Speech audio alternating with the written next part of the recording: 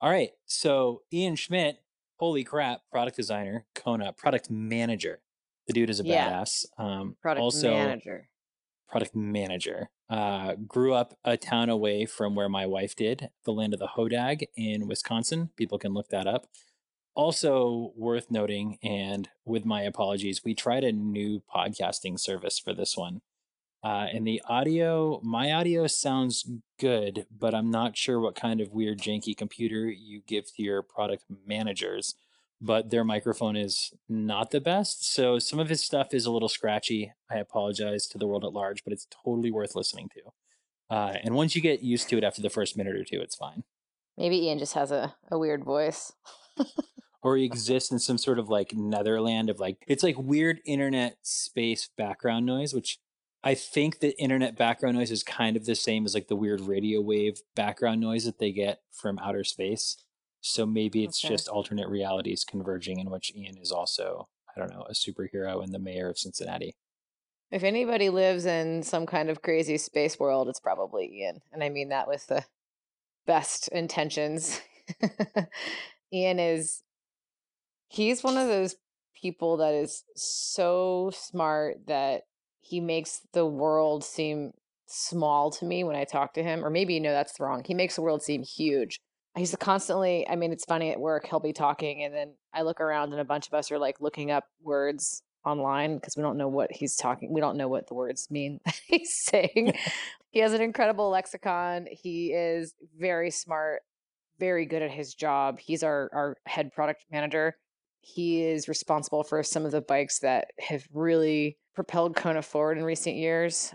I think the process models are his babies. He does a lot of work with the Hanzos, bikes like the Sutra LTD, kind of Ian brainchild, and even the Libre, like those kind of crossover bikes that blur the line between mountain and gravelly road. Ian would call this big gravel. I don't know if you guys discussed big gravel at all, but cue the We sure DMX did. soundtrack and that's big gravel for you. So We did delve into big gravel at your request. We also talked about how every bike has a playlist, which I feel like is a perfect time to plug the fact that we now, Kona Bikes, has its own official Spotify account where you will be able to see playlists not just from ambassadors, but there will be playlists that listeners can add to, including playlists for each individual bike model, which I'm pretty excited about. yeah, I think it's awesome. Even Roscoe, the unofficial mascot of the upstairs office at Kona, he's gonna have a playlist. What? Um, yeah, he is really excited about it. We're gonna get our athletes to make playlists Structural for us. playlist. Yeah, Rad. structural playlist. Yep. So we'll get Dan and Jake to make playlists too. Both those guys are plugged into the music scene, and it should be pretty fun to have some tunes going with our bikes and the Kona vibes. Pretty fired up about it. Awesome. All right. Well, Lacey, thank you so much. Everybody go listen to Ian Schmidt and learn how bikes are made. It should be really fascinating. So I hope everybody enjoys it.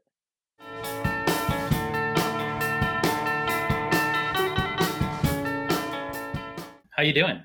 How's release week? Stressful. It's just a busy time of year for us, and trying to get everybody on the same page and make sure that all the information is delivered and that everybody understands what we're doing and why we did what we did. Yeah. So yeah, it's stressful, but it's fun. Kind of different.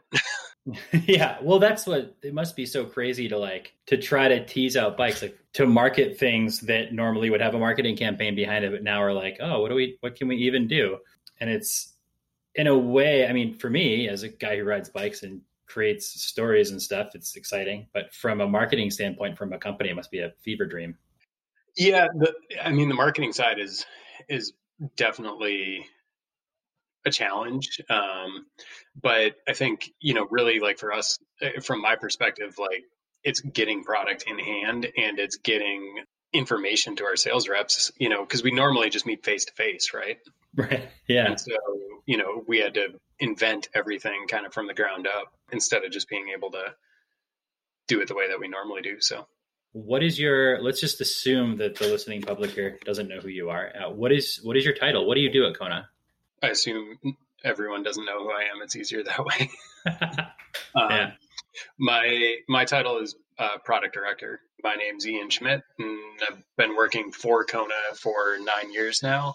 I, prior to that, worked at a bike shop that was a Kona dealer, and that's how I got to know everybody, and yeah, wound up here. So, what exactly does the product director do? It's kind of a new position that I've moved into, and currently in the process of defining. But basically, a lot of the liaise in between the different groups, from sales to marketing to product, and sort of how product meshes into all those pieces, as well as kind of the direction that we're moving. You know, it's a collective effort, and I'm really fortunate to work with an amazing team. We got some really, really talented people in our department, and you know, it's a collaborative effort to bring everything to life. So, you know, just kind of trying to make sure we all stay on the same page and that we're moving the right direction and we're not getting lost in the weeds, you know? What's a day for you look like? Lacey told me that you were responsible for some of my personal favorite bikes. I love the Sutra, you know, I love the Rove, I love the Libre. What hand do you take in those as far as making them radder than they could be? Or as rad as they could be, I should say. Sorry. Yeah, it kind of depends on each project, obviously. You know, prior to this role change, I was product manager. When I originally started as a product manager, I was doing all of the commuter bikes and drop bar bikes, that kind of stuff. I called myself the product manager for bicycles without suspension, designed for multiple surface applications, because it sounded fancy. That's not fancy. That was what I was doing originally, and then we shuffled around a bit in the product group, and I moved into handling the Hanzos as well as the process bikes. Rad. And then, yeah, now just kind of continuing to evolve that role. So as far as like how a bike comes to life, the way I approach it for my projects, at least, is there's a long list of items. And they usually start out with non-negotiables, like the bike has to be this, right? Like, this is what we're building the bike for. This is who the customer is intended to be. You know, and these are the features that are not negotiable. You know, like on a basal level, obviously it has 2 wheels and a handlebar and some brakes. But as you kind of move up that food chain, it's like, how many water bottle bosses have to fit in this bike? How many, you know, what's the suspension travel going to be? Or, you know, what's the tire clearance and what's the gearing options? And ultimately, like, as you move through that list, you get into a spot where, you know, in your heart, before you hand it over to your engineer,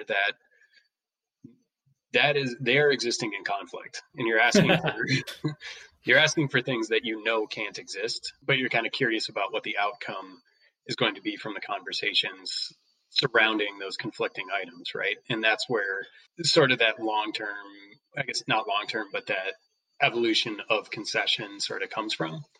And, you know, everything in life is the sum total of concession, ultimately. So, you know, it's designing a product is no different, where you know, like a Friday night, like if there's a concert that you want to go to, but your friend's having a birthday party, you're going to concede something, right?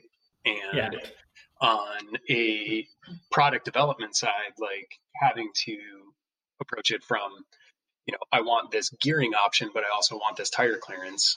And one of those two things at some point is going to live in conflict, and you're going to have to concede something. Okay. So it's trying to balance the concessions that you make, and also making sure that the concessions that you do make don't inhibit the actual defined purpose of the bike. You know, like if you're making, for example, a Libre, right?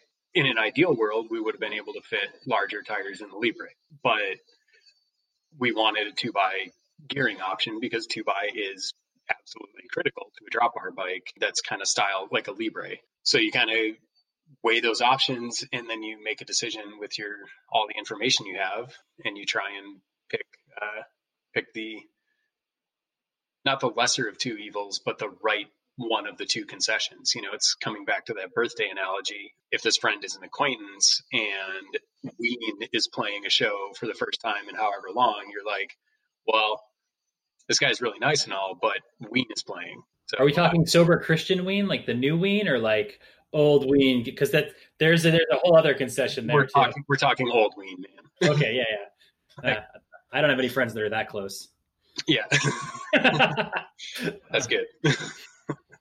Well, if you do have friends like that, they'll be at the show with you. That's true. Yeah. So how do you come about like designing and working with the designers on the bikes? You just ride bikes all day. You're like, okay, like we're going to build out the Sutra Unlimited, which is a new bike in the line that people are raving about online. You're like, I'm just going to go shred this thing and then we'll dial it back and wiggle it in. Yeah. So, no, not really. Obviously, like the role is, there's a lot of work to do. And I think people sometimes think, like being a product manager is this like fairy tale land of cool new parts and getting to have like all the fun and go to exotic places and just ride bikes. But the kind of reality, at least of what I do, is that, there's a lot of effort that goes into producing any of that stuff at the onset. And even after you've gotten it into market, there's always stuff that crops up that was unanticipated or whatever. So like with the designing thing, I mentioned we have like a really strong team and a lot of diverse backgrounds. And, we kind of leverage that information from multiple parties, like that's sometimes in our dealer base, that's sometimes athletes, ambassadors. We really kind of take a big picture of like, what are we setting out to build first?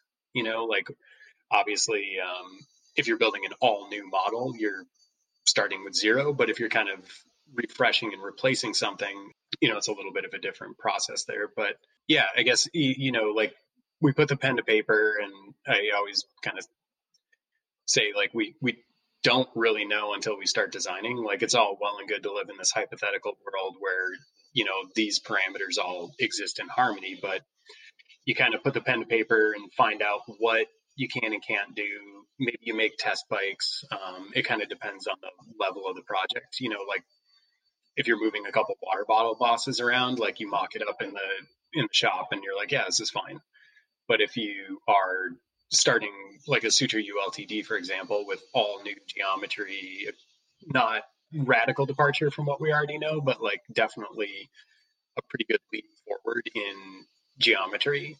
You do a lot of examinations of like both the competition and your own line and your own experience, and then at a certain point kind of make some conjectures about what you think it is going to be, and then you make test bikes and find out. Most of the time, I guess at this point in my career, like usually like my assumptions are pretty close. Like there's maybe some small refinement or tweaking, but it's the guesses are like pretty accurate. So when you go to add a new, so like let's talk about the Sutra again because that's been brought up. Like when you go in 2019, you're like, okay, we've got the Sutra Limited. Like this is the iteration of it for 2020. Are you already thinking like how do we push this further for the next year? Yeah, it's really kind of maybe 2 years out. Okay. So, like we're launching 21 now, we're finalizing design on 22 and wrapping that up. And like most of our projects are kind of going to tooling right now, like we're pushing forward on MY22. So, and basically like laying out 23 in the plan there. So you're kind of living like 2 to 3 years in advance of what people actually see us delivering. And it's kind of an interesting thing where I always joke that, about September 1st, if you didn't get the information about this year's bikes from me, I'm not going to remember it. I mean, obviously it's a little tongue in cheek, but it's also not wrong because, talking about like the future at all times in our department. And then, with our sales team living in the now, it is sometimes like there's a little confusion there, but yeah, we're looking farther down the road than just, like we're releasing 21 and we're not really like, I wouldn't say we're thinking about 22 right now. Like 22 is in process, and 23 is starting. So how hard is it to arrest that process? So say there's a 22 bike, say there's a fictitious Sutra Unlimited 2, right? But then there's a crazy trend out of nowhere towards like really short top tubes. I'm just making stuff up here. Yeah. How hard is it for you to arrest that and dive in and be like, oh, we need to rethink this for the market? Yeah. If you have, it depends on the project, right? Like bikes that are made out of tube sets, it's a lot easier to manipulate that and make changes. Maybe you have to modify some fixtures or things like that. But with metal bikes, you can usually adjust them pretty quickly. Carbon is a whole other layer, obviously. It comes out of a mold, and that mold is a giant block of tool steel and is really expensive. So you don't really get to change those too much. Yeah. Interesting. I have to ask, what is your favorite bike? I guess right now, and then also that you've been involved with of all time. Well, we'll start with the second question.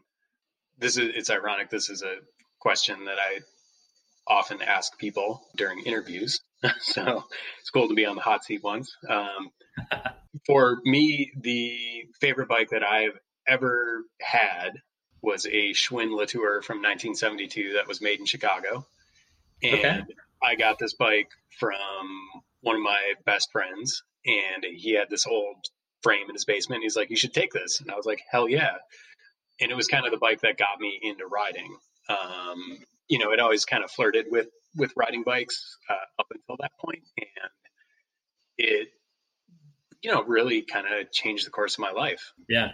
And turned me into a true cyclist, and that was the first bike I ever rode 100 miles on. Like, it was, a very strong tie to that particular frame. And at this point, that same friend that gave me the bike, I gave it back to him. I was like, "You can never sell this. You have to keep this."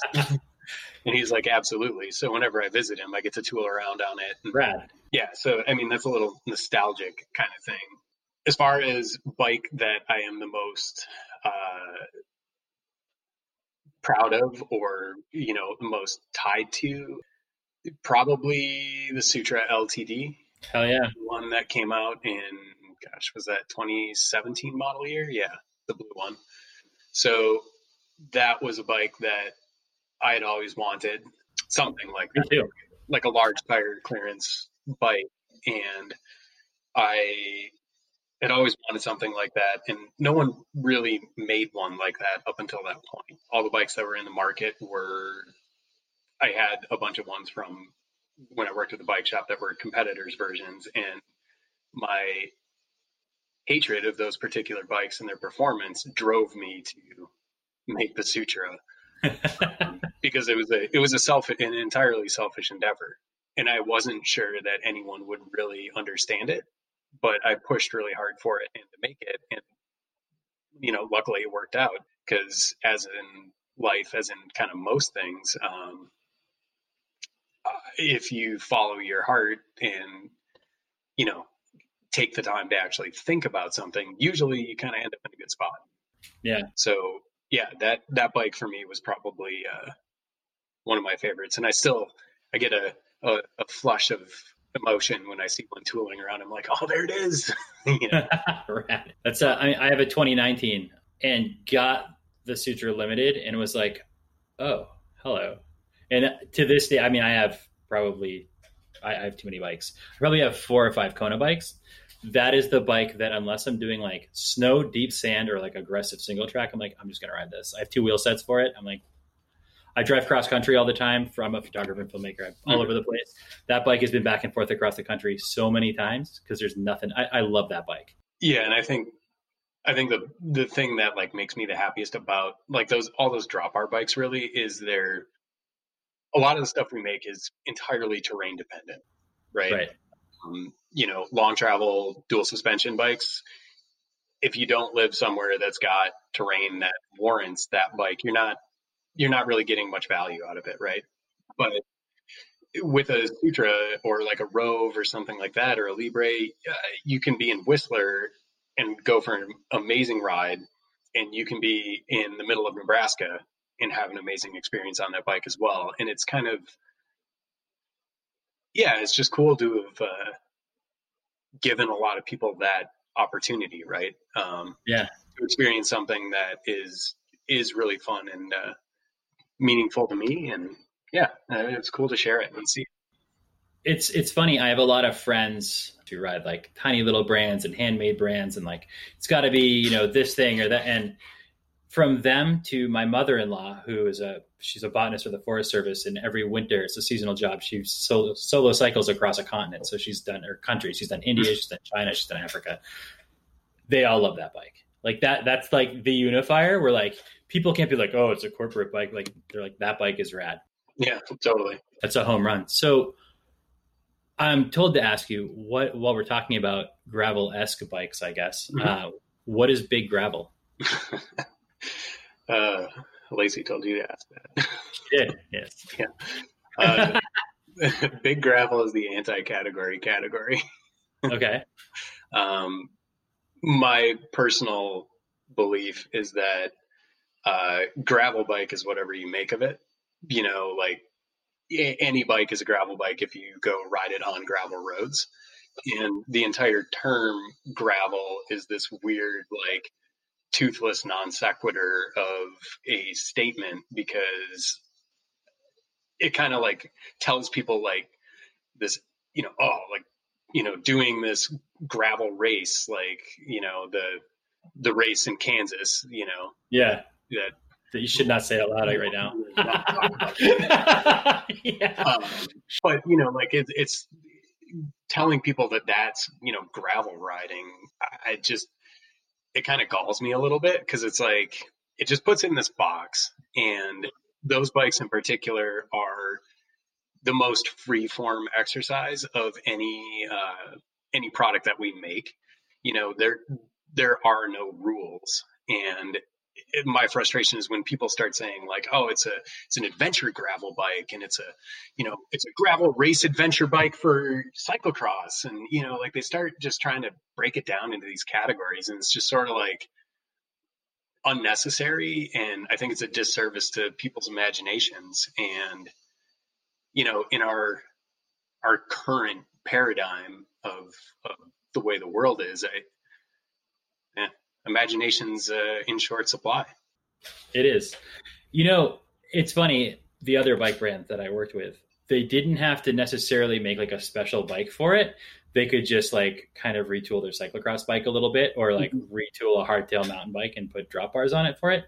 But also because from a marketing standpoint, they weren't set up to try to quantify something that's attainable by anyone, that anyone can go out and enjoy. They need winners.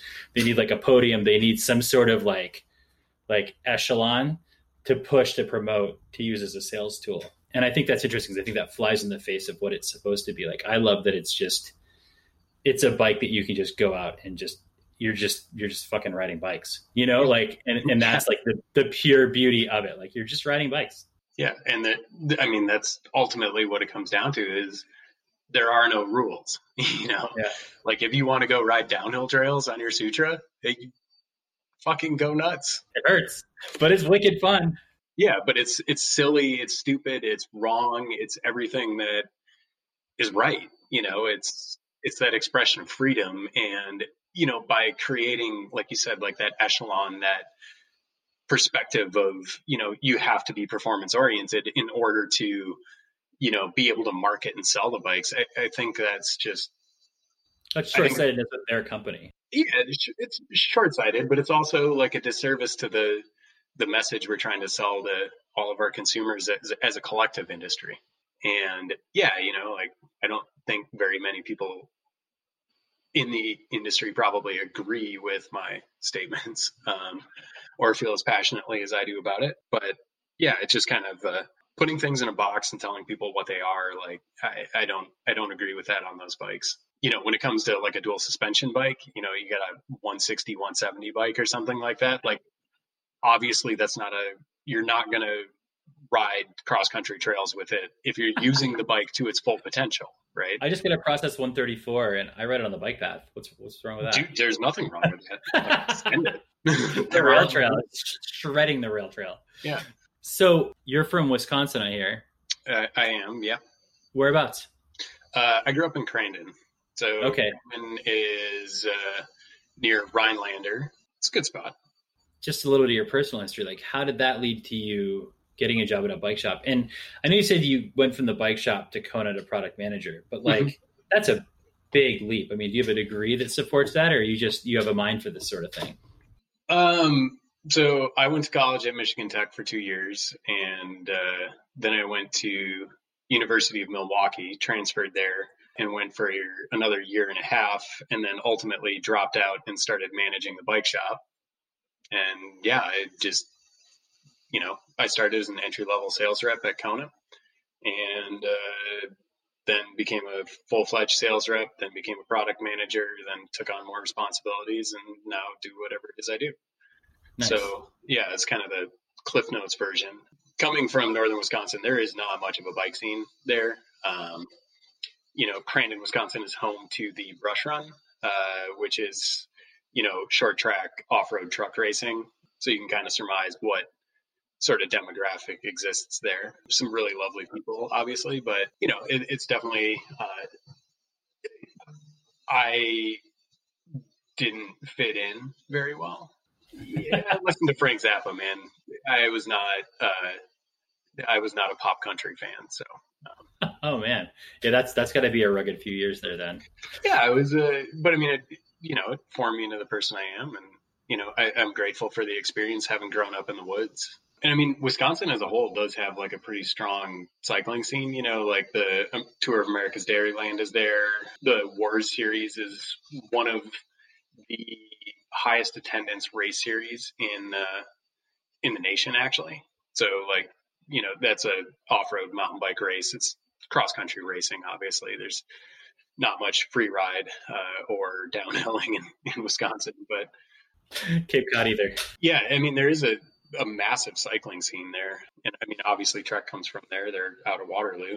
And yeah, it's I guess like I got into bikes because of that sense of freedom. And then, that freedom allowed me to go explore all these places by bike when, I didn't have a car, and I just leave Milwaukee and go find places, right? And go ride places. And that sense of freedom just sort of like kind of kept growing and growing. And yeah, there's a lot of really beautiful back country roads in Wisconsin. Like it is fantastic. It is amazing. I just drove through it like a week ago. We drove out for a shoot out there. And I also want to say Milwaukee, I had never really thought about it before, and was there a year or two ago. And it's a rad city.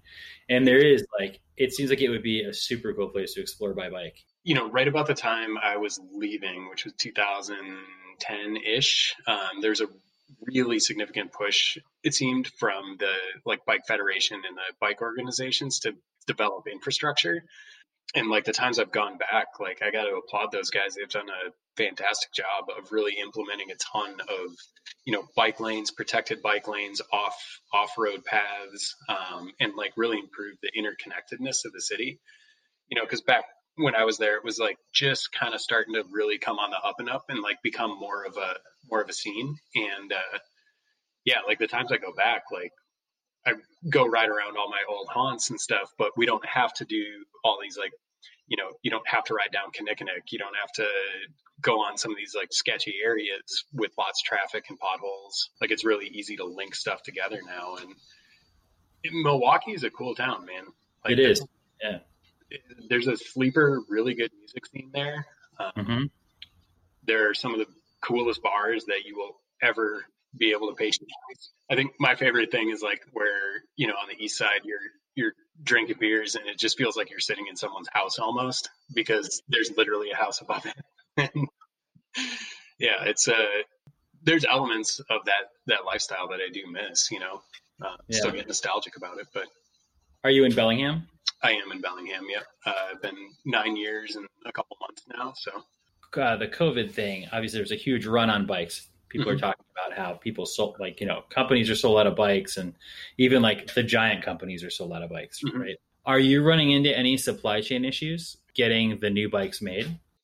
I mean, so it was kind of like this rubber band effect, right? Where we just kept going with all of our orders. We didn't change any of our ordering patterning, but all of the factories, sub vendors for drivetrains, whoever, all kind of took a hit with lockdowns, things like that. So like a lot of the, rubber band effect we're kind of feeling now and just getting back through. So, there were delays industry wide, but we've been doing pretty well managing it overall, I would say. It's just when factories shut down and then you're finding out that, this frame piece is made at this other factory that you didn't know about, or whatever, like, it just causes delays, but we're able to work through it. It took a lot of work, but we're chugging along. So.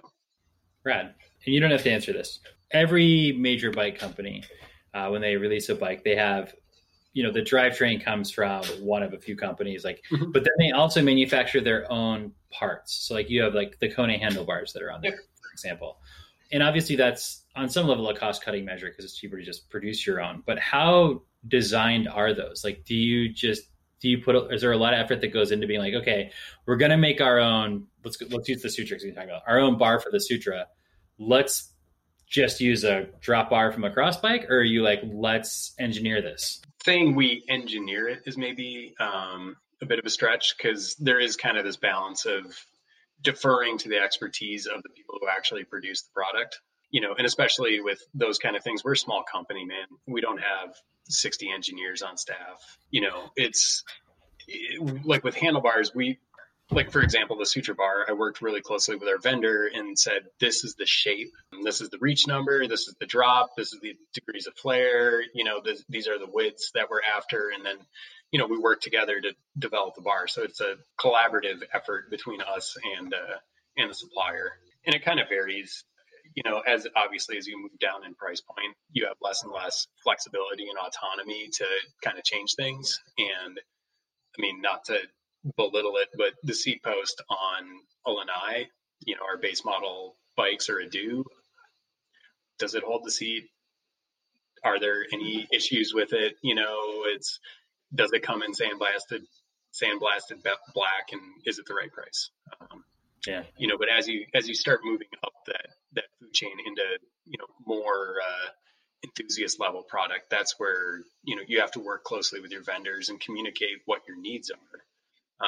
And that even comes to, talking with our bigger ticket vendors, like other, like companies that are a couple of the big companies in the industry, giving them your feedback and being honest about what your needs are and what direction you're going is super important, so they can provide you with something. It's, as an OE, you don't want to just, like, we don't have the bandwidth internally to decide that we're going to make our own drivetrain, for example. Like, that's just not even on the table, right? Yeah. But telling people what we need very clearly, and communicating why and what that implications would be downstream for them. Do you guys make custom bikes for your, not for your ambassadors, but for like your pro team? Yes and no.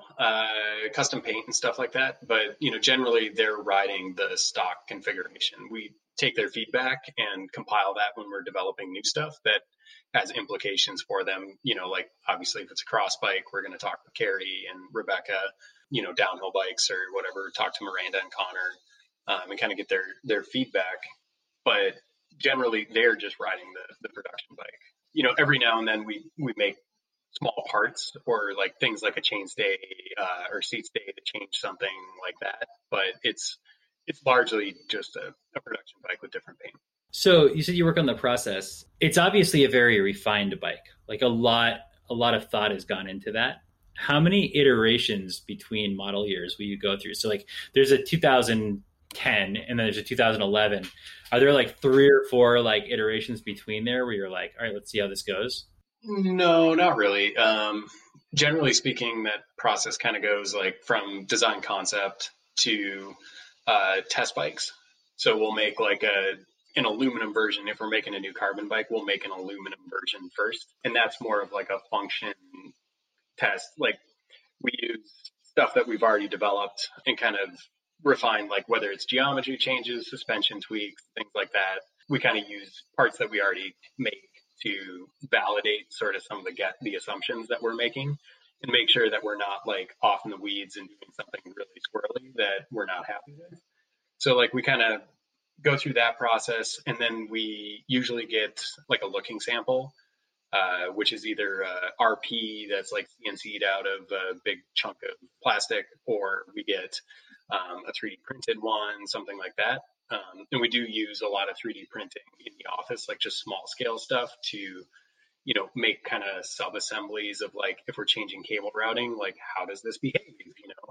Obviously we've got a back stock of old frames that fire up the drill and go out there and go to town and see what it does. Cause it's all well and good for something to function in a model the way you think it will. But again, it's just kind of that real world application, right? So then we kind of, after we've sort of vetted most of our concerns, then we open the tooling and then we'll receive our first samples, usually just one frame size first. And that's like a full on ride test fit function. Does this do what we anticipated? And if there's any quirks, then we make adjustments with the vendor and then sign off and the bike goes to production. And this is probably a dumb question, but as someone who knows nothing about the bike supply chain, really, when it comes to, so like different level bikes have different, say, shocks, right? Like rear shocks. All those shocks behave a little bit differently. Yep. Do you take that into account between models? We ride test each one of those shocks on their respective chassis. So like 134 is a good example. Like the aluminum 134, we made an aluminum test bike and we tested, RockShox inline shocks. We tested, the base model shocks. We tested the upper end, Super Deluxe, Select Plus, and Ultimates. And kind of you go through and just make sure that each one is performing the way that you want it to. And then you work with that supplier to, maybe it's just a volume spacer, right? That's all you got to change.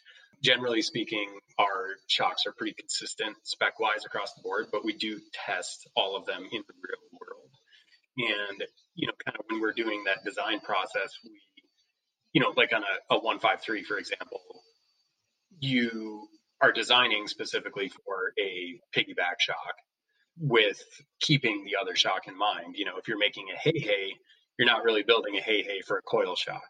You're looking at it as like, this is going to be a lightweight air shock, but you build in those other parameters that it will work with this, but you kind of set out with like, this is the target. And how do you determine paint jobs for each bike? So that's a collaborative process. We've got a really talented design team. And as you'll see, as 2021 rolls out, there's some fantastic designs that are coming out. I got to applaud those guys for, it's a lot to do, right? It's looking at trends, outside of the bike industry as well as inside the industry. It's looking at, different methods of applying decals, different paint methods, all this sort of stuff. And the decision is ultimately comes down to an internal voting process and discussion that involves both sales, marketing. Well, I guess not both, but involves, basically a person from every respective department discussing and vetting any concerns. So how much attention do you as a product manager pay to, say, trends? I mean, trends is a weird one because like, what is a trend, right? Is a trend something on social media, or is a trend like, oh wow, we sold a banana load of this bike, obviously it's trending? Like, how much attention do you pay to what other people are doing and what the chatter is in the world, and how much of it is just from your gut? Well, as far as like the direction of product, like you're talking about like the actual like a bike model. Yep. Pay a good amount of attention to like what our competition is doing, seeing, obviously like X company releases new bike, like I go and read the reviews about it. And if I can find the opportunity at some point to hop on one and ride it, I absolutely jump on that opportunity because, every company has a different philosophy on how they're approaching suspension or geometry or whatever. And, so like those are all carried with us when we have these discussions about what a product is going to be. And then it's kind of a, blend in between like watching what's going on in the direction of things, as well as saying like, what would Kona do in this instance? Like, what is a Kona bike and what does this represent and who is it for? Like there's a lot of bikes that come out where I'm like, ooh, okay, that's for that customer that maybe isn't who we're shooting for to get as a customer though, right? Yeah. Because like I think there's a lot of amazing bikes in the world right now, and some of them are positioned at specifically just being the fastest bike that they can. And I think it's obviously an admirable goal, but Kona is synonymous with fun. It's synonymous with playfulness, and to give that up just at the behest of like pure speed, kind of isn't necessarily like the best decision. A lot of companies say like, oh, we made this with our World Cup downhill racer in mind, and you're like, well, there's plenty of people who will buy it, but might be better served on something that's designed for a more moderate riding pace. It's a balance, like a lot of going with your gut and just experience of doing it, right? Being out in the woods and riding different bikes is a huge benefit, because they all interconnect in some way. Like I just started riding dirt bikes recently, and like that changed my mountain biking radically.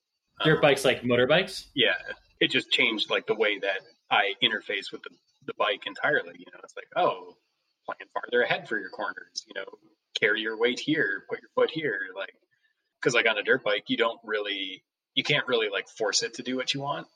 Like really, really, really talented and strong riders obviously can, but being that I am what you would consider a complete novice and terrible at it, you don't really get the option of like, you have to be in the right place to make the thing do the thing. So it kind of changed the way that I ride mountain bikes, and for the better. So if I were to go into your garage right now, what bikes do you have in there? Oh, I've got an old Rove was a first prototype of our 2017 model. The setup is a 650 bike with Ultegra drivetrain on it. I've done multiple rides over 150 to 175 miles on that bike. It's got fenders. It's just kind of the bike I grab when I just want to go cruise. Really comfortable at riding at 17 or like 16 miles an hour. That's kind of like its hull speed. If you want to go 20, the caloric deficit that you sink into is really drastic, but it will go 16 miles an hour all day. So that's kind of my cruiser. I've got a custom Sutra that I built for myself, and got like custom frame bags made by Porcelain Rocket, and had my friend here in town, Greg, who does Donkalope Cycles, worked with me to build a custom rack that was built around carrying specifically 36 beers. Are you right? Can I ask you a question? And this is totally a personal question. Yeah. Are you riding 650B or 29er tires on it? On the Sutra, I'm riding 29 by 2.1 Nanoraptors. That's my go-to on that one. It rolls fast, and with that bike, I'm never really in a hurry to get anywhere. Yeah. And just like when you unload the bike at the campsite and want to make a run to town or something, like it's still fun to be able to kind of rally it. So that's what I run on that one. And then I've got the new Hanzo ESD hardtail. That's my kind of cross country bike. And then a new bike that's not out yet. That's a long travel dual suspension bike. And yeah, that's kind of my current livery of bikes. It kind of rotates too. It's like whatever project we're working on, that's kind of sort of the primary mountain bike, generally speaking. It's like we're working on this new project. That's the bike I've been riding, almost exclusively for the last couple months. It kind of rotates. Like when we were doing 134, I pretty much only rode 134.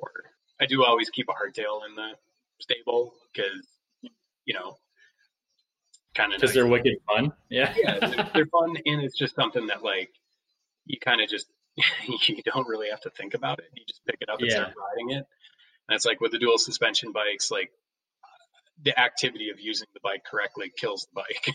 So as the admitted poster child for unmedicated ADHD, the more I can mess with a bike, the more I like get lost in this madness of like, I got to stop and fix this thing. And so I've had a ton of full suspension bikes, but I got away from them for a while just because it stopped being fun and started being like a math exercise for me to try to ride. I'm like, oh, I think I lost 4 pounds of pressure. I can feel the difference. And like, obviously I can't, it's all in my head. Yeah. But it's nice to have escaped that and come back around to them. But yeah, I totally understand that. The simplicity is nice. And generally that hardtail that I keep on hand is a single speed for that reason. Cause it's just like, it's the old friend, like pick up right where you left off. You don't even really care if the fork works that good because it just doesn't matter. Yeah. And that's kind of, that's kind of how the Rove is as well. It's just this bike that I do basic maintenance, like I just keep it running. Mm-hmm. And like I'll take the brake pads right down to metal. Like it doesn't matter. Like that thing I just run it till she's dead, and I just pick it up and ride it whenever I want it.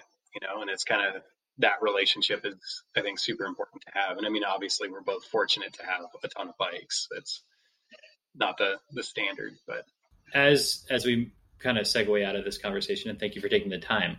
What do you see as, I think everyone having all this time on their hands because of COVID has brought people around to riding again. I think that's well documented. Mm-hmm. But what do you think is the next trend in bikes? I mean, right now it's adventure bikes and like, whatever. Yeah. But what's the next hot maneuver? That's $1 million question, I guess. Yeah. But I mean, I can see it playing out a bunch of different ways. I think in the way the world's shifting right now, people changing their patterns, I think transit is going to become a huge segment of the market, and specifically assisted transit, like electric bike. That's going to become a huge piece of the market, as well as what people are purchasing. Because it's all of a sudden like you don't have to go to the office every single day, but you still want to get outside and you want to go to the grocery store. It's kind of that opportunity for the cycling industry to start seeing people get on bikes as not just a form of recreation, but that balance of recreation and function. On the dual suspension side things, I think bikes are kind of arriving at this point where, using the cheap and easy way, like kind of the motorsports analogy, like the geometry is pretty defined. You would be hard pressed to buy a bad bike at this point in the game. They all work admirably well. When they've been around long enough, there's a trickle down economics even to like the base model bikes. Like the base model bikes now are so much radder than the high end bikes in like 1999. Totally. Yeah. Like our $2,300 bike has a seat post that goes down when you push a button. Yeah. And it actually goes back up multiple times in a row. Yeah. And it goes down, 200 millimeters on like XL. Like that's pretty cool. Yeah. It's insane.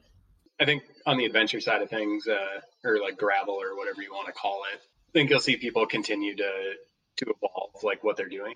I think we're in a position of leadership in that we have stepped out pretty far, like the ULTD as those geo numbers and stuff start to trickle out into the market. We're going pretty far away from where we were before. So it's kind of, with that, I think we'll see a sort of a wall again as well, like with geometry, where it sort of starts to become like, okay, well, is this a mountain bike or is this a road bike?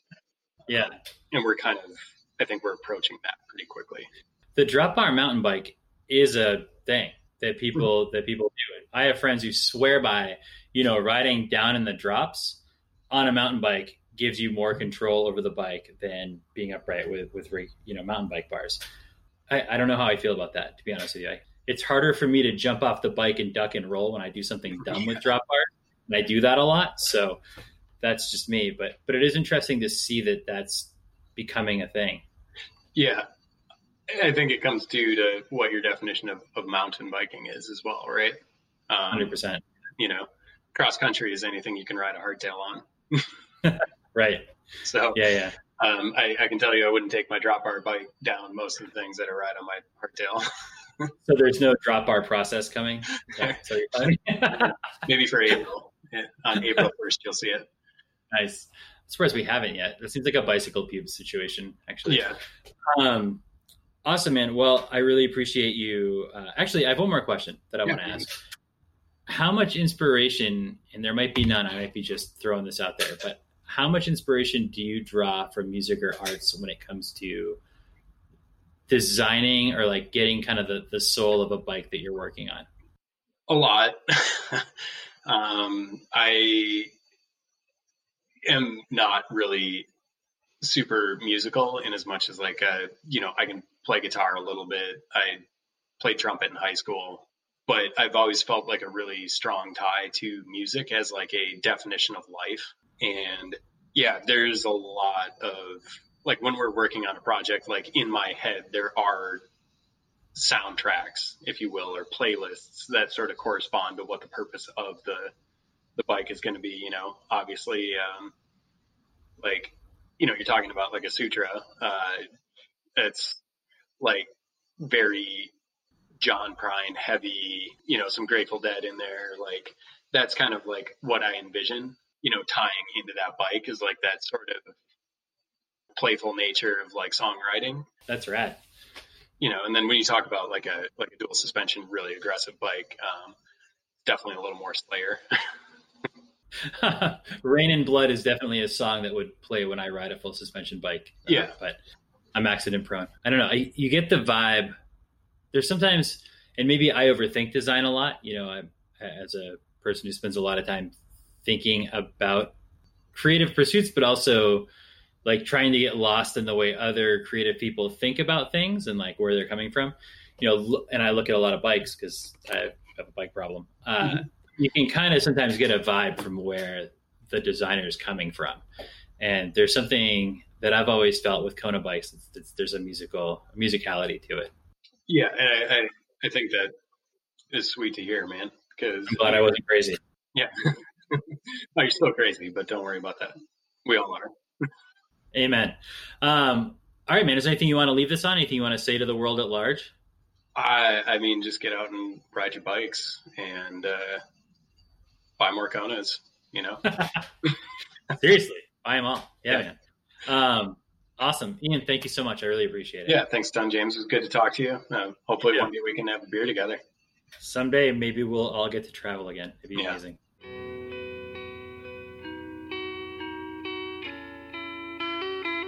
Talking shit about a pretty sunset, blanket and opinions that I'll probably regret soon.